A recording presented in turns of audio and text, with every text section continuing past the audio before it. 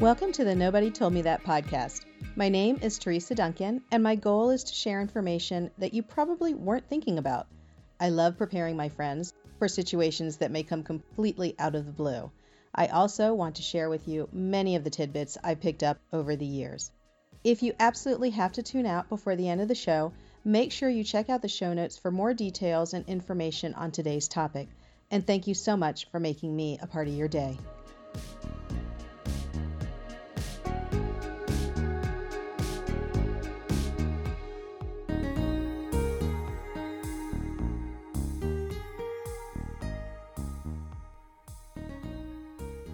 All right, we're back with another episode. I am thrilled to have Dr. Addison Killeen here with me. Hello, Addison. How are you? Hey, I'm doing well. Thanks for having me on the show. Absolutely. So you sent me this amazing gift box of all these manuals and all these books, and I was thrilled to jump into it. So I have so many questions. So before we get into that, I just want to tell the listeners about you. You're a dentist in Nebraska, Lincoln, Nebraska. Is that correct? Yep. Okay. Home of the Nebraska Cornhuskers. Well, and Johnny Carson, I understand too, right? Yes, Johnny Carson. See, I know that because my dad is living with us now and he loves Johnny Carson. So hear about it all the time. I know. So for some of our newer listeners, newer to dental, you're like, Johnny who? But it's funny stuff. All right. So, so Addison, you're out in Nebraska, which you wouldn't think is the hotbed of city life and all of that, but you've been pretty successful. You've been able to have about 7, 8 offices, and now you're in one office that you're growing. So tell us a little bit about that. When I got into the dental field about 12 years ago, I joined a practice, bought into a practice. We quickly grew that practice up to a network of 6 practices, and then I sold out of it. I got to do a startup. I got to do many acquisitions.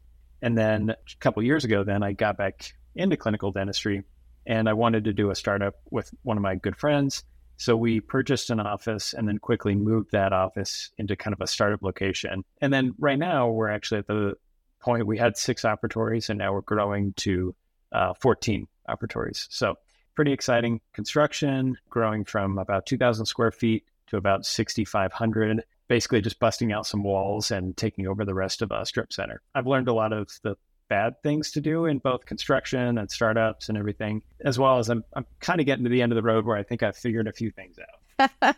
That's kind of a good feeling, right? Where you're like, hey, I think I know what to do in this situation, instead of, oh gosh, I need to Google, what do I do here? So, and listeners, one thing that's really fun about Dr. Killeen Addison here is that he's got a bunch of books that we're going to go into, but also this podcast, which is just short and stackable. And I mean, honestly, kudos that you have this daily cadence. I do not. And I just think it's amazing you've been able to do that. So you're going to want to check that out. Now, I'm going to link everything in the show notes for all of you. It's the Daily Dental Podcast, and you can find that wherever you're getting my podcast.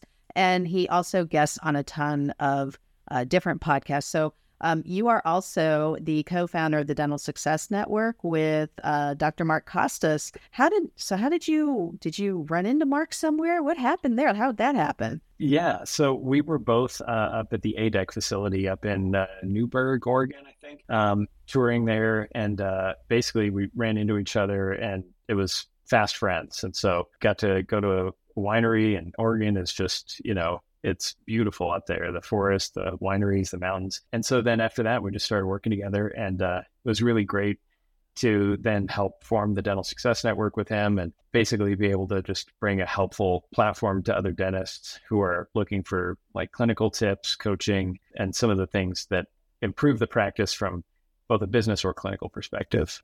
So one thing that I didn't talk about in our pregame was that when you are on Dr. Costas's podcast, those are the episodes I typically listen to the most, because the information that you put out is, I mean, it's so relevant. You're not filling it full of stuff. It's just good, meaty stuff. You know what I mean? Like sometimes you get these like story after story after story. But when I hear you talk about numbers and getting to the black belt status, it really, like, I just love it. So I will link a couple of my favorite episodes in the show notes as well, where you go over some really good, profit and loss, cash flow, and that type of thing. Between you and Perrin, like, I'm just digging it. I will link those to Perrin Desportes for some of my listeners. You might remember a couple episodes back, he came on and he blew my mind again with a lot of numbers and stuff. So we'll list all of that out. But you're a pretty prolific writer here. When the box came with all of these manuals in it, because when your assistant contacted me and said, "Hey, we'd like to send you some books," I was like, "Oh, okay. Well, I've seen some of these books on display at Voices of Dentistry." But then the box came, and my husband said, "Did you sign up for a class or something like that?" I was like, "No, it's all these books that he sent me," and so I've been having a good time reading it. The one that I dove into first, of course, was the front office manual, and we can talk about that in a little bit. But the one I spent the most amount of time on was the operations manual, and I had that up and ready to go when you said, which one are we going to talk about? The one I haven't jumped into is the marketing manual, but I'm saving that for a relaxation time period out on the back porch because I love reading about that stuff.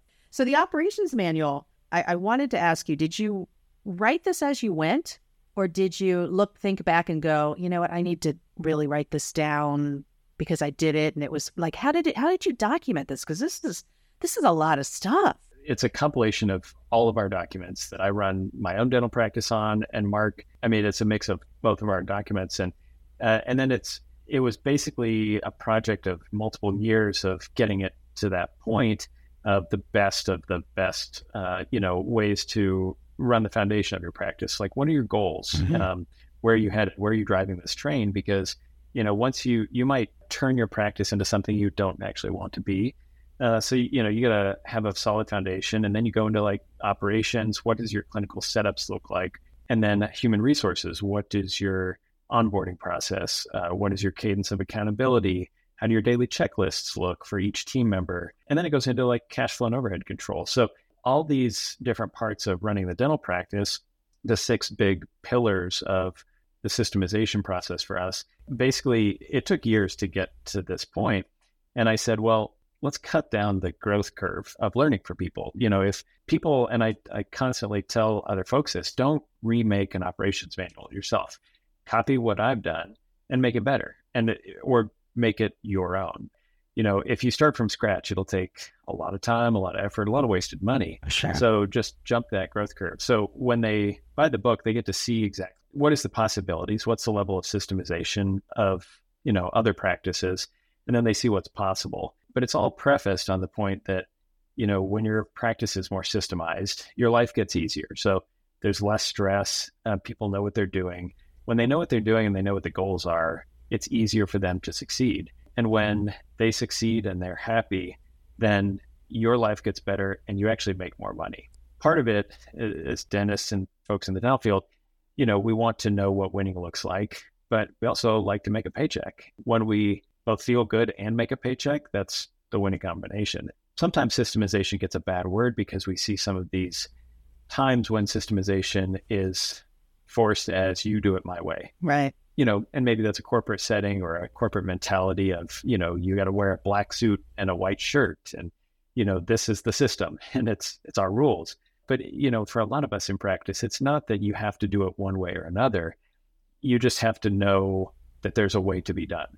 And some practices like to do, I kind of make the analogy, the opposite of a good way is not a bad way. It can also be another good way. Mm-hmm. And it's same. There's Medicaid practices that the only kind of patients they take and the only kind of patients that they like to serve are on a state Medicare or Medicaid fee schedule. And sometimes they do really great work and they do really well and they're very systemized.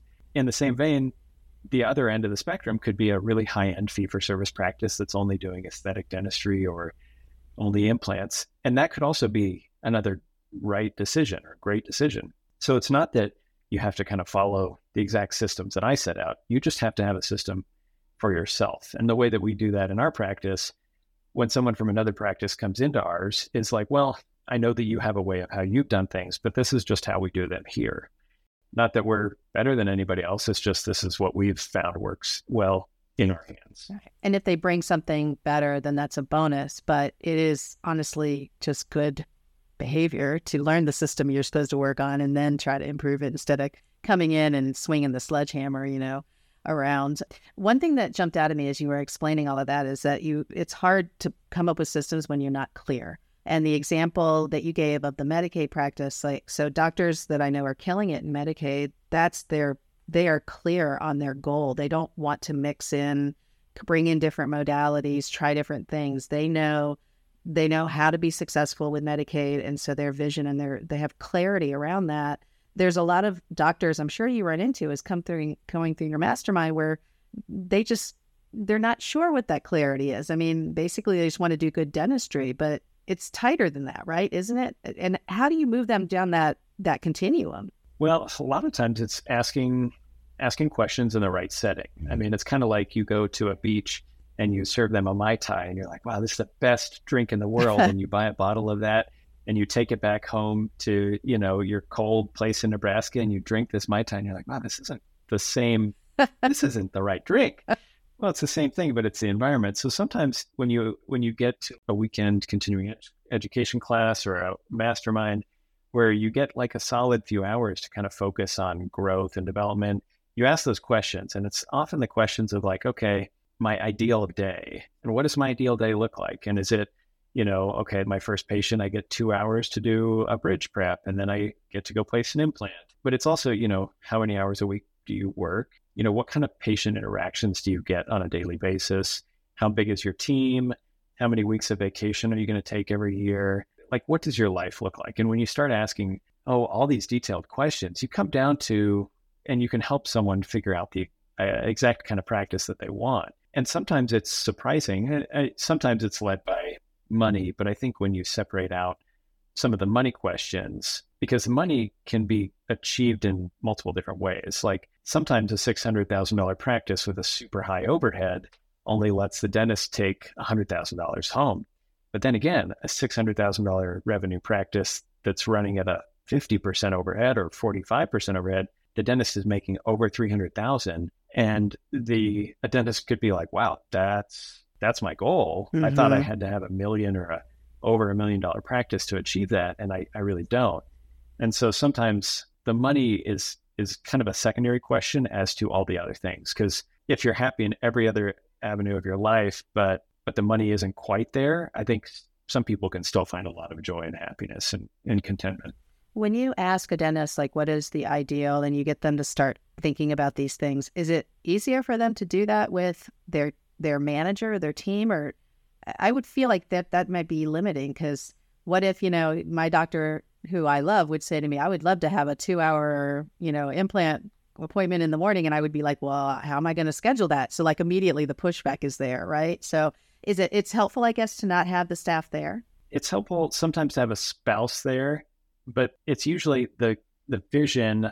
And sometimes I talk about leaders need to have a blurry vision. They need to know the end outcome of like what kind of things their practice does and that sort of thing. But then sometimes that's kind of maybe the strategy of how you get there. But then the tactics on a daily basis, that gets a little bit more, you would need your team to really guide you in that respect. Because they might, and I mean, I'm sure you know this, and any team members listening, they know the doctor better than the doctor knows themselves. They know like, oh man, at 1:30 after the doctor's had pasta for lunch, right? They definitely start to look sleepy and could pass out giving an injection. The team members know. Certain days a Starbucks run was necessary, right? Yeah. It is interesting that the team does know the dentist better, but at the same time, I think the team sometimes needs to realize, and I'm talking directly to my people here, like it took a while for me to realize that I was shooting my doctor's ideas down because there was a lot of change involved. And once I started going, okay, I'm going to let's let him talk. Let's let him explain. Let me talk to the rep. And things changed a lot when that happened, because as an office manager, it wasn't my job to tell him why we couldn't do it. It was my job to help, him achieve that. And that was a very different shift that happened when that did happen. We both noticed it, right away. Because there's a lot of strong managers out there, as you know. So, and it's sometimes the doctor should really be bringing the manager along to a lot of these meetings, because it's the game of telephone. You always get the doctor coming back saying, hey, I want to implement this new endo system. We're going to do this and that. And then they don't adequately communicate that to the team of how things work or how the system's going to be implemented. Sure. And what is gutta percha when they leave the CE is now a totally different material when they, speak to the team. So kind of some of those things. So that's why having the team members or having a few trusted team members with you so that you can go through the thinking process before ever like announcing it to the rest of the team. Yeah.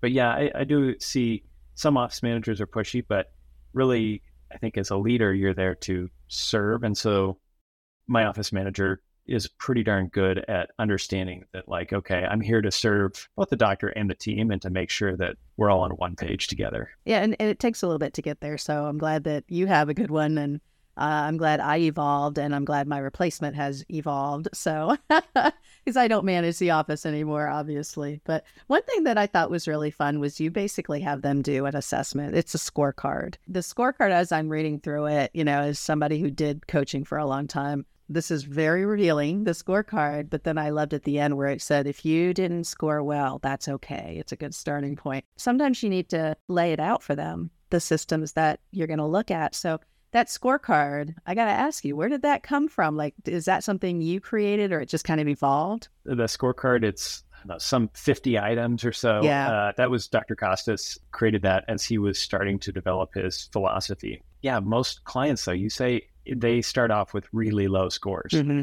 I commonly get when a new client joins and they take this test for the first time, they go through and they say, oh, I'm at like a 15%. Like, how am I ever going to get to 80% systemization, 90%?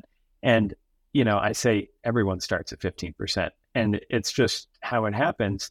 And you also don't go from 15 to 100%, in a month. Right. It definitely takes, 6 to 12 months to achieve that level. And then people think, well, once I hit 100%, I'm golden. I'm good for forever. And that's also not the case. It's a process of continual improvement. And so you're always, as a good leader in the practice, you should always be looking at, okay, what am I doing well and what can I improve on? Is my checklist as it is? Like maybe every 6 to 12 months, you kind of look at all the checklists and say, okay, are we doing a good job or have our processes changed? When the Itero comes out with a new update and they change all the menu options, okay, well, that means I get to update my pictures and my operations documents. And so it's just kind of a continual improvement. And so being systemized is not a goal. It's just a way of being. It's a way of doing things. And so that's sometimes when you start to have everyone on the same page of this constant process of, hey, I do this is how we do the sterilization. And like, I'm going to write this down, take a few pictures on my phone, upload it to a little Google document. And this is how we do that. So that when we hire a new person, they know exactly how it should be done, how the beginning of the day, how clean everything should look. Yeah. That sort of thing. Yeah, that was really cool, actually, to see like a picture of a clean operatory. And then I thought, oh, I guess, okay, that makes sense, because it was honestly like a light bulb moment, because I would assume if the room looks clean, that's a clean operatory. But if you're new to dentistry, you don't know that, hey, what is that, wrap still doing there? That's not supposed to be there. I wanted to just read a couple items on checklist, because because I'm sure some people are like, what's on the checklist? Tell us what's on the checklist. So I'll just do a couple, and then I'm sure some of you listening are going to be like, oh, because I certainly was. So the first thing is the first one I'm going to read. We have created accountability agreements for each position, which includes all tasks from each protocol sheet and tasks that are shared among the team.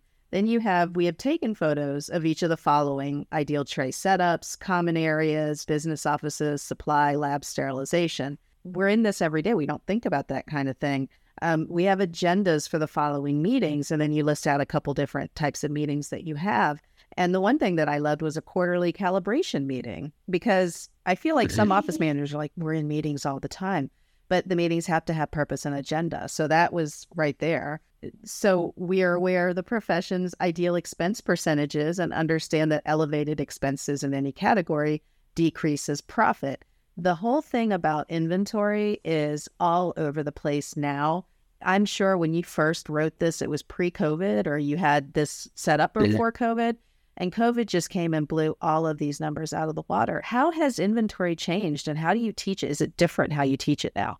There's a new set of softwares out there that try to track inventory of, all your dental supplies and whatnot. For me, I take I take a different approach because sometimes we're busy enough as it is. We don't have time to go through and count how many suction tips we have left in the bin or whatever. So I think sometimes that's a little bit of a waste. The biggest thing for me is managing it as a budget and just looking, okay, what's my target percentage purchase price? So on a $100,000 practice, you should spend about 4 to 5% on your dental supplies. Now that doesn't include if you're doing CEREC or other stuff, but dental supplies of like 4 to 5% of collections or productions. Let's be clear. Of collections. Okay, just want to make sure. And so as long as you're collecting 99%, which you should be, and I'm sure any practice that works with you is like 99.7. So they get there. Yeah. So it's pretty much, it should be 1-to-1, but 4 to 5% would be our goal. Now I've seen practice 8, 10, 11%. I've also seen it way as low as 3.5, but I mean, 4 to 4.5 would be a really healthy percent. That'd be a really great percentage. So you say, okay, $100,000 of production or revenue. Okay, we have 4 to 4,500 in our budget. So I always have my ordering assistant put that at the top of the spreadsheet. And then every time she makes an order from any of the ordering places we go from, she gets to subtract that amount. And as we get towards the end of the month, if we're starting to get close, she comes and asks me, hey, is it okay if I order this because, we're running low? Mm-hmm. And yeah, usually I'll say, yes, we can't not have it. Right. But as long as you don't jump instantly from 8 to 4, but as long as you say, okay, well, I'm at 8 right now. Next month, I'm going to go 7. The next month, I'm going to go 6, and I'm going to see if I can do that. Now, where I see overages, sometimes it's over ordering. It's ordering way too much. Yeah. And that's a common thing. And that if you start to set a budget and hold yourself accountable to that budget, you won't have too much stock of anything. You'll have a 3 to 4 week supply of stuff, and that'll be good. You never want to be in a pinch where you don't have something clinically. So I never like to cut it that close. But so you're either ordering too much, and then sometimes you're ordering it from places that are more expensive than it should be. And so sometimes joining like a buying club or a place that gets discounts. For us, we, on the Dental Success Network, we have a really good relationship with like Darby, Pure Life, and a few other crazy dental. We have a few really good relationships where we get special pricing.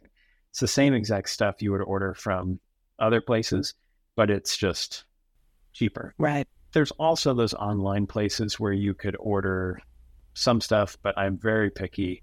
There's always that gray market risk that somewhere you're ordering from could actually be a substandard supply or been tainted by temperature, or it's only meant for use in Europe or Indonesia, and it's not really approved for FDA use in the US. So that's always a risk that I'm not willing to take, although some people do that. Yeah. I do order things that don't go in the mouth.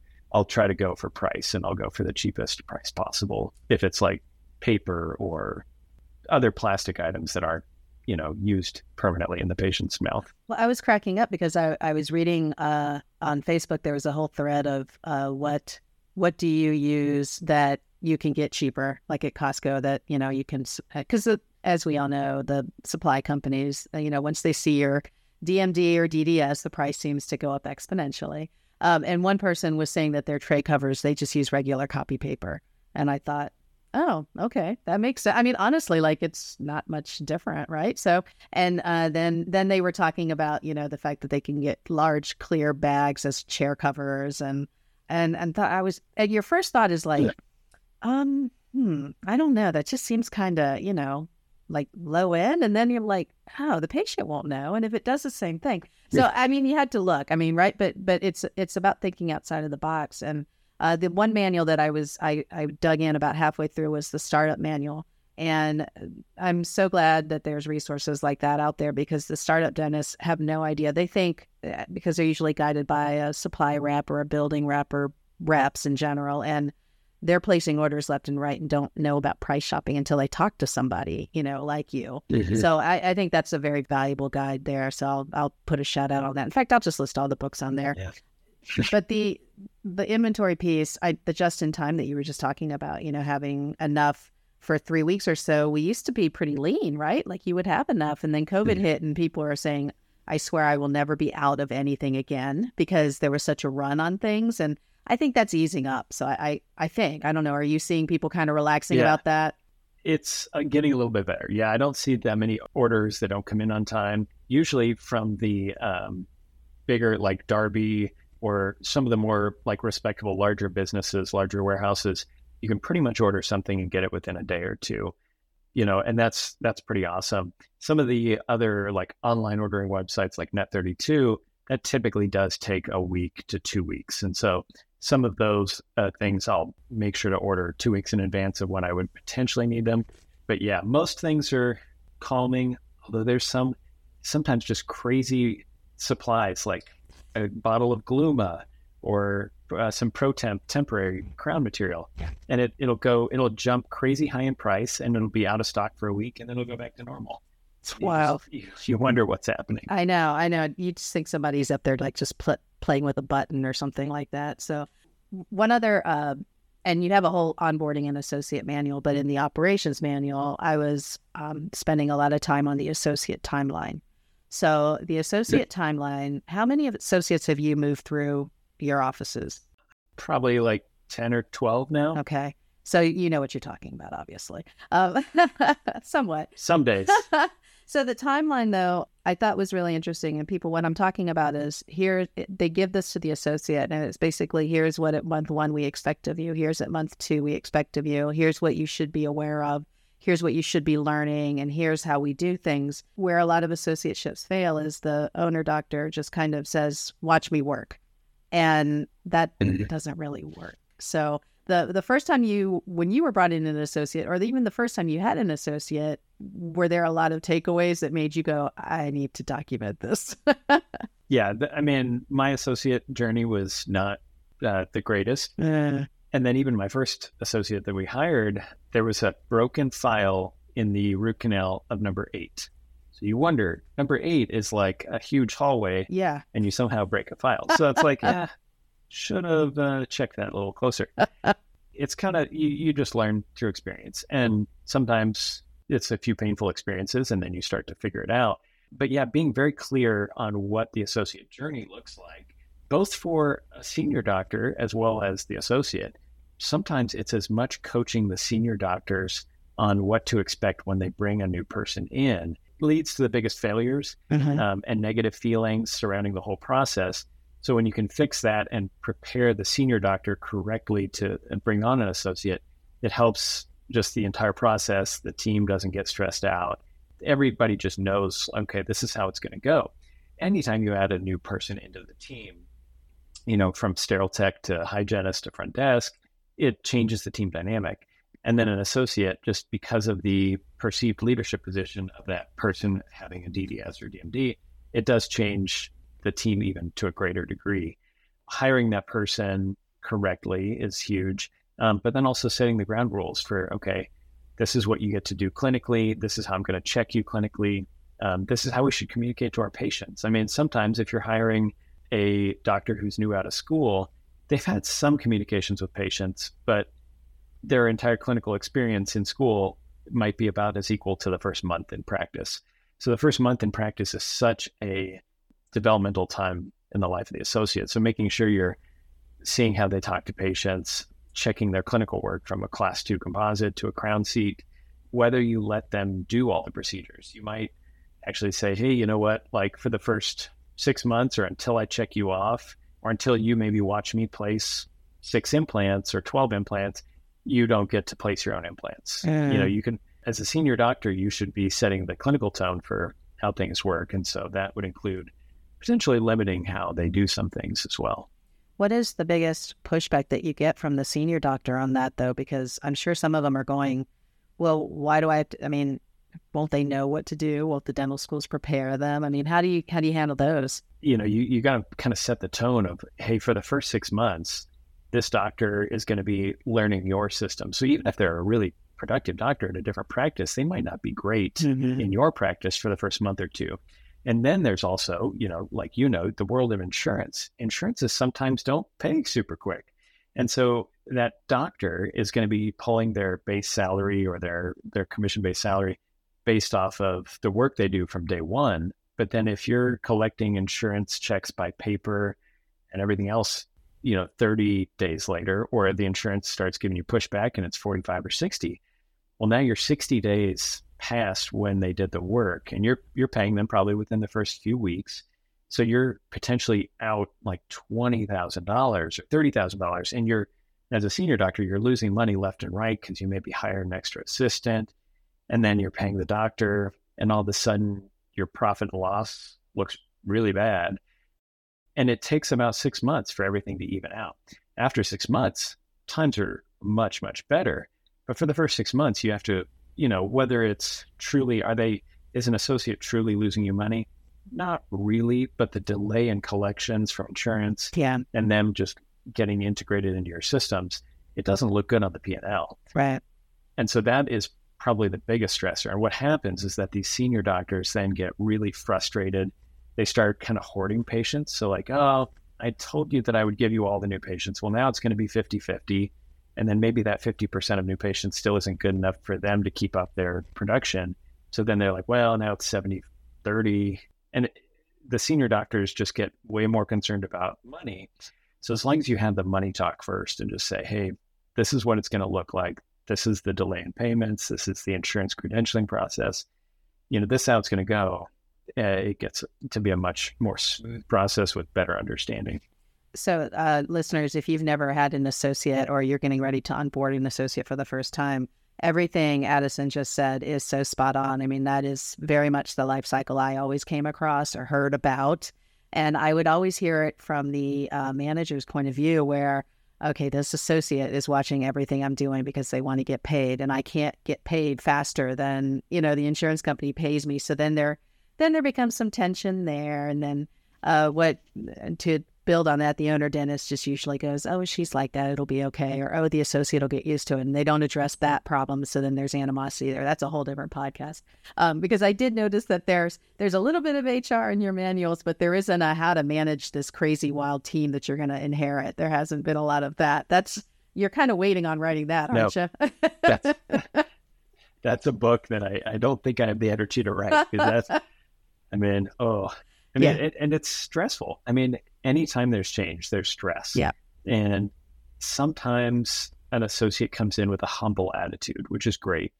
And then sometimes they come in, having just earned their degree or having done well at another office, and they think that they're God's gift to the dental practice or the dental world. It's human dynamics. Like, you are coming into their world as a dentist. And so you need to be very humble, understand that like they have their systems. And it's, we talked about onboarding people earlier. Anytime you onboard someone, I always tell them, you might have great ideas for the first 90 days. I want you to write those ideas down, like in our little onboarding booklet, write them down on the back of the booklet. And at 90 days, then I want you to tell me everything that we're doing poorly or we can improve on. Because for the first 90 days, you might see this slice of the pie, and then you see that slice of the pie, and you don't realize how all the pieces fit together to create the beautiful picture until you see the whole process. And so sometimes when an associate comes in, they think, well, we can do it better here, or I'm going to bulldoze, and we need to make sure that we collect all that money up front. And the ops manager is like, well, no, we have good payment plan systems in place, or this is how we communicate with patients, and this is how we offer our financing options. So sometimes associates don't realize that, because the DDS sometimes gives them a license to kill human dynamics and not learn as quickly. So they think they've done all the learning. That's a quote. The DDS gives us your license to kill team dynamics. I love that. So it is interesting, though, the change management, the conflict resolution, which are two skills that, I didn't learn that in college. You guys didn't learn that in dental school. But if you can get a hold of that, you can manage and work with pretty much anyone through a situation. But man, they're tough skills to learn. So managers, if you ever get a chance to take a class in change management, but definitely conflict resolution, that could seriously help you. The team dynamics are even more strange nowadays because we don't have a lot of good team members to choose from. Our candidate pool is, of course, shrinking. My listeners hear me just complain about this all the time. But what are your mastermind dentists? What are they seeing, and how do you see it easing up, or what are you seeing?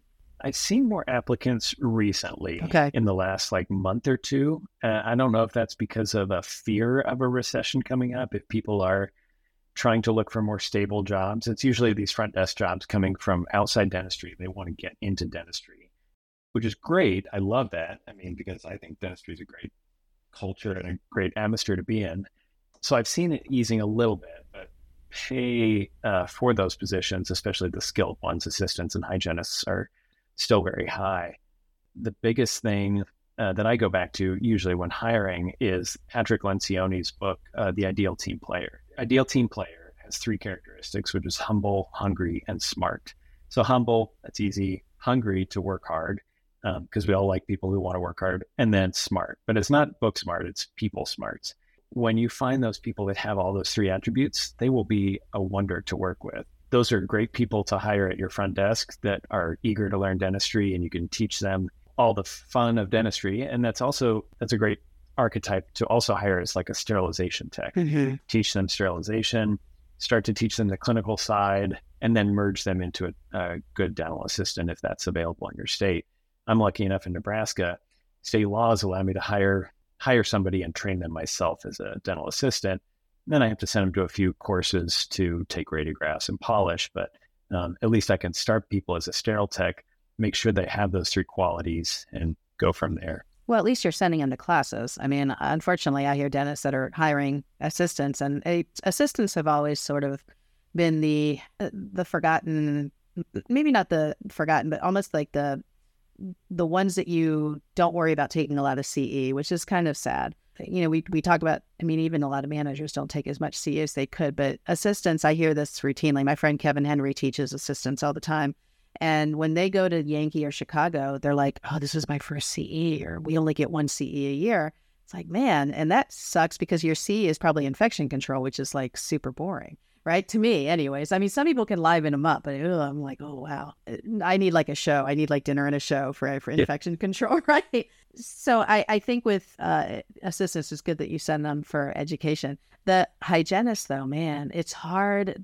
I don't know if these rates are going to course correct. I don't know. It's hard to give them higher fees and then ratchet that down. I don't know. What do you think? It's going to be really tough in, the bigger states, California, New York, where some hygienists are asking for, $60 to $75 an hour, whereas some insurance payers are only paying like $74 for a prophy in those states. And so, you're like, oh, this is not sustainable. So I don't know if and when it'll course correct. I hope that it does, because there seems to be an animosity growing between a dental camp and a hygiene camp. Yeah. I think that the best way to overcome, though, I mean, there still is a hiring shortage of a lot of the skilled positions. And so the best way to overcome that is by creating an atmosphere and a culture in the office that is focused around just being a great place to work. And sometimes that's, just having you have a good group of people. Don't poison that with one bad egg. Yeah. Sometimes that's the toughest thing in the world is you have a great employee and then you have to let them go because they are toxic to the culture. Sure. And that can be really, really tough. And that can shoot yourself in the foot too, financially, for the short term, a pain. But when you are able to maybe refill that with like a better culture fit, you can teach skills. Like most people are teachable.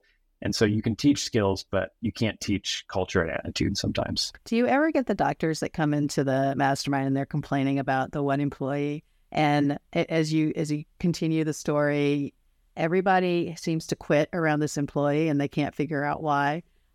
Is that, do they wake up? They wake up, don't they? Happens all the time. And so usually it takes, in our mastermind, when we do our mastermind weekends a few times a year and in smaller groups other times a year, usually, we sit around the table with like 8 doctors and our team members, and we have a hot seat. So it's like 20 to 30 minutes of you just kind of saying, okay, here's my practice picture, and here's my main 3 problems. Usually all those 3 problems for some of the newer folks, it's all centered around, well, this person's not doing this, or they're toxic, or like, well, I just had somebody quit and I need to refill that. Like, why do you need to refill it? We figure out that it's one team member that's usually the toxic one of the bunch. So there's a high correlation between mastermind meetings and terminations of toxic people. because sometimes, and it's usually self-therapy, Yeah. as you're telling the story, you're figuring it out yourself. Yeah. Somebody else might point out to you, like, do you think that it's maybe that person that's maybe poisoning the water up front, and that's why 3 other people have left? And maybe it's not the bad position, it's the other position next to that person. Yeah. And so, high correlation between that and termination. But in a really supportive group, and when you have enough different voices and different experiences in the group, you can see and you can feel good knowing, okay, this actually is the person that I need to have a tough conversation. Sometimes it's like, I'm going to free you up to a new future. And sometimes it's just like, hey, I understand you're going through something tough at home or in your personal life, but you can't bring it to the office. Like, you need to be on point here. This is a stage. You're showing the patients and your other team members what kind of person you are. And I don't think you're coming across as the kind of person you want to be. And so sometimes they have that conversation as well. Well, and those are never fun to have. The front office manual, what I thought was fun was all the scripts that you gave in the back. And your co-author, Amanda, hopefully she'll be able to join me on a future podcast. She did a good job. Both of you collaborate. Oh, and there's another co-author. I'm so sorry. And Natalia. Natalia, Ramirez, I'm sorry. Natalia, I'm sorry. I don't mean to shortchange you, but I knew there were 3 pictures on the inside of the cover. But really what is fun is when I come across new office managers and they're like, well, I don't know how to say things the way that, you say things or the other speaker says things, like they just fly out of your mouth. And it's like, yeah, because I've been doing this like a gazillion years, right? Like I've been doing this forever. They'll get to be that same way, but half the battle is just knowing what to say. And so the scripts that you gave in the back, I was reading and laughing because I kind of was having receptionist PTSD. Like, here's a patient that is having a bad, doesn't understand their balance, and patient doesn't think they should pay. And I was like, oh, geez, like it was like a rogues gallery going through my head of all the patients I've had these conversations with. Having to coach someone through having conversations with patients is, I think, fun, and it's easy to do. But coaching a doctor and coaching a manager to have a disciplinary conversation there's so much emotion wrapped up into that. I would imagine some of the younger doctors that haven't had to be confrontational are having a hard time with that. Yeah. And that's why it's sometimes good. You practice that conversation a few times with a peer or a spouse, and you have that conversation. And sometimes you tell your spouse, hey, come back at me in a super negative way, or, okay, come back at me in a super quiet and like, don't talk. And sometimes it is a very gut-wrenching thing. Like, as a leader, that it's one of the toughest things. But you also, sometimes you got to frame it in your own mind of what is my goal here? Yeah. Is my goal for them to diminish their self-worth or to put them down? No, my goal, I want them to be better. I want them to be improved. I think for some people with maybe older children, it's an easier thing to kind of like, oh, how would I talk to my 18-year-old son or daughter? Like, they're old enough to understand, and I shouldn't sugarcoat it, but I need to do it in a loving manner. And I need to tell them what they're doing wrong and just say, hey, I need you to improve. Like, I know you can. You're smart enough to improve. Yeah. Let's improve. And if you don't, okay, we're going to have another tough conversation. But I think when you frame it in your own mind that, okay, I'm going to come across in a loving manner, but I'm going to be honest. And so I think when you hit both of those as your most important modes of communication, it still sucks. Yeah. It's not easy, yeah. but it can go a lot better. So I have a kind of a random question, and I know we're going to start wrapping up, but it's not really random. I read it in the manual, but I was like, ooh, I want to talk about this. You had a couple pages on fraud and embezzlement and how to identify that. And I forget which manual it was in, but I remember thinking I gotta ask about this. Now that doctors are paying more attention to the reports, I think COVID, if there's anything positive that could come out of that, was finally people Googled how to run reports, doctors Googled how to run reports and did all that. And you've got lots of screenshots, so that's fun. Are your masterminds, or just even doctors that you talk to on a regular basis, is this a conversation you're having more and more? I've seen it a few times. Okay. It hasn't been super widespread. Statistically, it's got to happen. But I wonder if the kind of people that are joining the mastermind or joining DSN are already kind of looking at the reports and keeping a somewhat closer eye. But then again, statistically, it's probably happening. And when it does happen, sometimes it's really big. Yeah. And it's heartbreaking to see because it's usually a trusted team member who's a very hard worker, but then something changed in them. And maybe they were always dishonest, and maybe they were just something happened and they're newly dishonest. If someone wants to steal from us and they're smart enough, there's almost no system that we can try to fit that will stop most of it. But the biggest thing is separation of powers, like making sure that not one person takes care of everything. Yeah. And then looking for the signs, well, like A, and then B, setting up good systems to just make sure there is, multiple hands on the money, or video cameras over the front desk. Like I have video cameras in my office just for that purpose alone, just to say, hey, you know what, like it's for your safety and mine. If a patient comes after you, I want to see the video so that I can back you up. So, and just knowing that. The other thing is just making sure the signs of when embezzlement might happen, which would be, someone that's always there, never takes a day of vacation. Well, it's because they don't want anybody else looking through the stuff.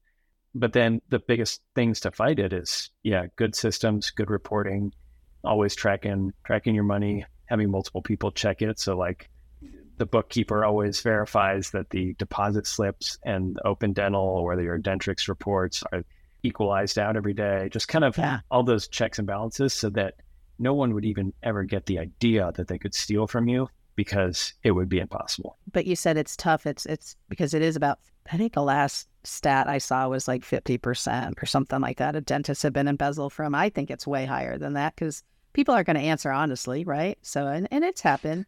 And then you've got, time theft, like it's just sitting on the clock or clocking in early and not doing anything, or clocking in and going home or whatever. So you've got a whole bunch of that. And then of course you've got supply theft. But when I talk to managers, what I'm hearing from the regional managers especially is that they need more training on this to spot it, because they have to put on their almost like owner's hat, because they need to catch it if it's happening in the offices.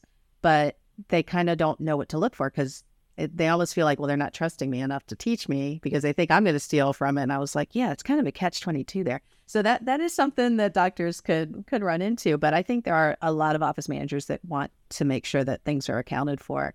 There's a whole thing when you work with a small office, and from being a small office that you get real friendly, you get real close to your people. How do you coach somebody through realizing that you can't be best friends with everyone? Or do you still find that is something that you're just perennial? It's going to be a problem all the time. I mean, different types of doctors. Some doctors are very age separated from their team members, and then some are very close. And I think sometimes it takes a personal experience of becoming too close, of like bonding with somebody who's a toxic employee. Yeah. But that toxic employee then uses that relationship against the doctor to like poison the water with other team members. Sometimes it takes going through a painful experience to learn that you need boundaries. I mean, sometimes new doctors try to win over the team by becoming their friend. Yeah. And I mean, we're all friends.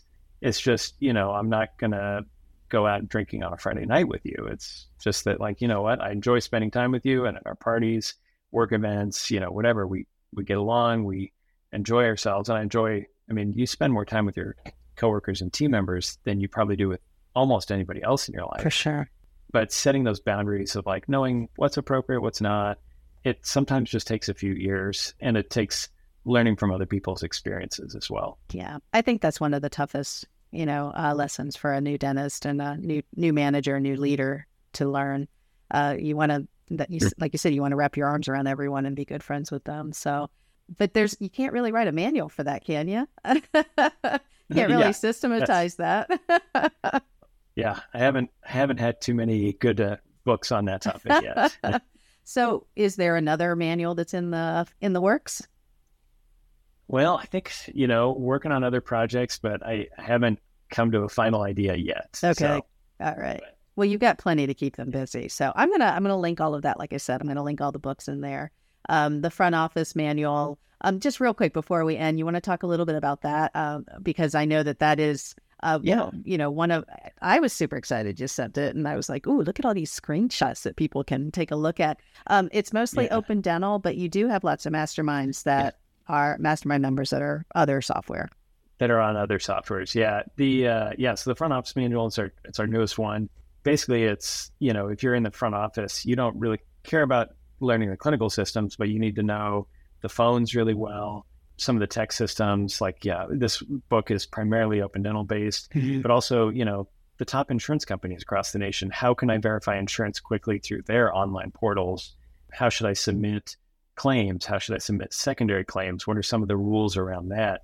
I just had a patient yesterday say, well, I get 4 cleanings a year because I have 2 insurances. And it's like, well, that's not how it works. So I'm like, but let me go double check in my book. Right. And that's still not how it works. But, we get all these funny questions about, insurance, payment plans, and basically just how to follow a patient from A to Z through the patient experience to make sure it's a good patient experience. Yeah. So that's kind of everything around this book, including then, sometimes insurance gives pushback on a different procedure. So what are some strategies to mitigate when a procedure is denied or a claim is denied, or ask for more information, and how to kind of go through that process. And the scheduling too. So scheduling, that's kind of it's an engine that runs in the practices, but how solid is that system when people come to your meetings? Because to me, that seems like it's like nailing Jello to a wall. And until you get it, it's almost impossible. Yeah, it's a tough system to learn if you're outside of the block scheduling mentality. I love to start people off with just, okay, let's start blocking out part of your day. Maybe it's the first 2 hours, or 8 to 10 a.m. or the first 2 hours after lunch. And block scheduling is what I think has made my life a lot easier, because you set certain times of the day for certain procedures and you honor the block. And you basically say nothing gets in that block until the day before if it's not filled. And that could be for new patients and SRP on the hygiene side, or it could be for fillings, crowns, implants, whatever on the doctor side. And then blocking out, you never want to do a crown, but then you're booked out 4 weeks for a crown seat. Right. And it's like, well, I'll have it back in a week and a half. So you need to both do a crown prep appointment and a crown seat appointment. And you have enough blocks for each type of appointment. And when you do that, you start to learn what's possible. Because if you're, like you said, nailing Jello to a wall, you're like, well, I'm never going to have this ideal day every day. Yeah. And you're like, well, actually, you can't have the ideal every day that you plan to do it.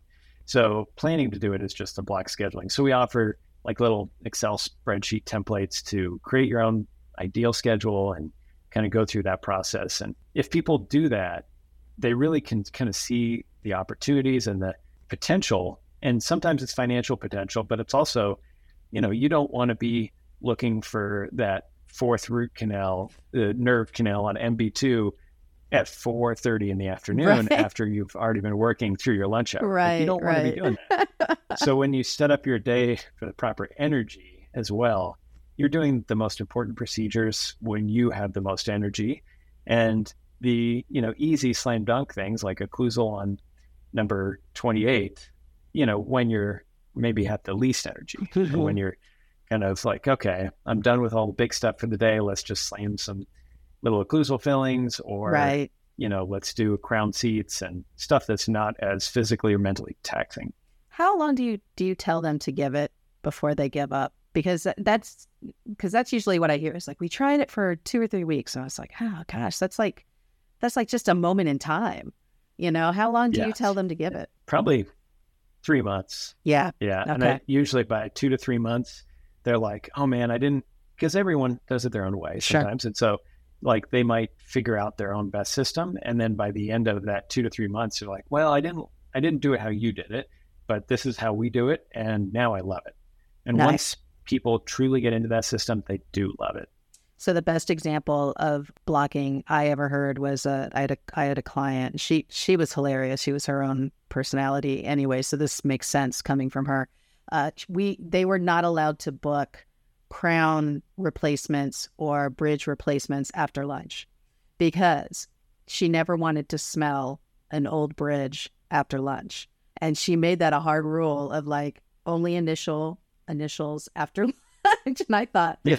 Are you serious? We have to look at the treatment. We have to do that. And she said, I'm telling you, Teresa, if you don't want me to throw up in the back, then you're going to do it this way. And they did. So To me, that was the best example of block scheduling, and no one ever broke that. So I thought that was really funny. But so, Addison, how do people find you? How did they reach out to you, and how do they best connect?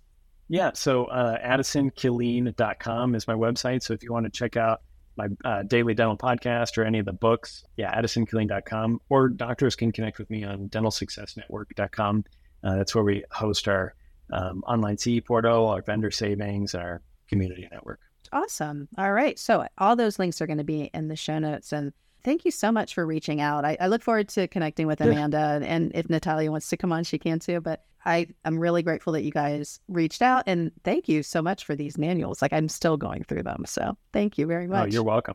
Thank you for having me on the show. Absolutely. And dear listeners, I'm always so grateful that you spend your time with me.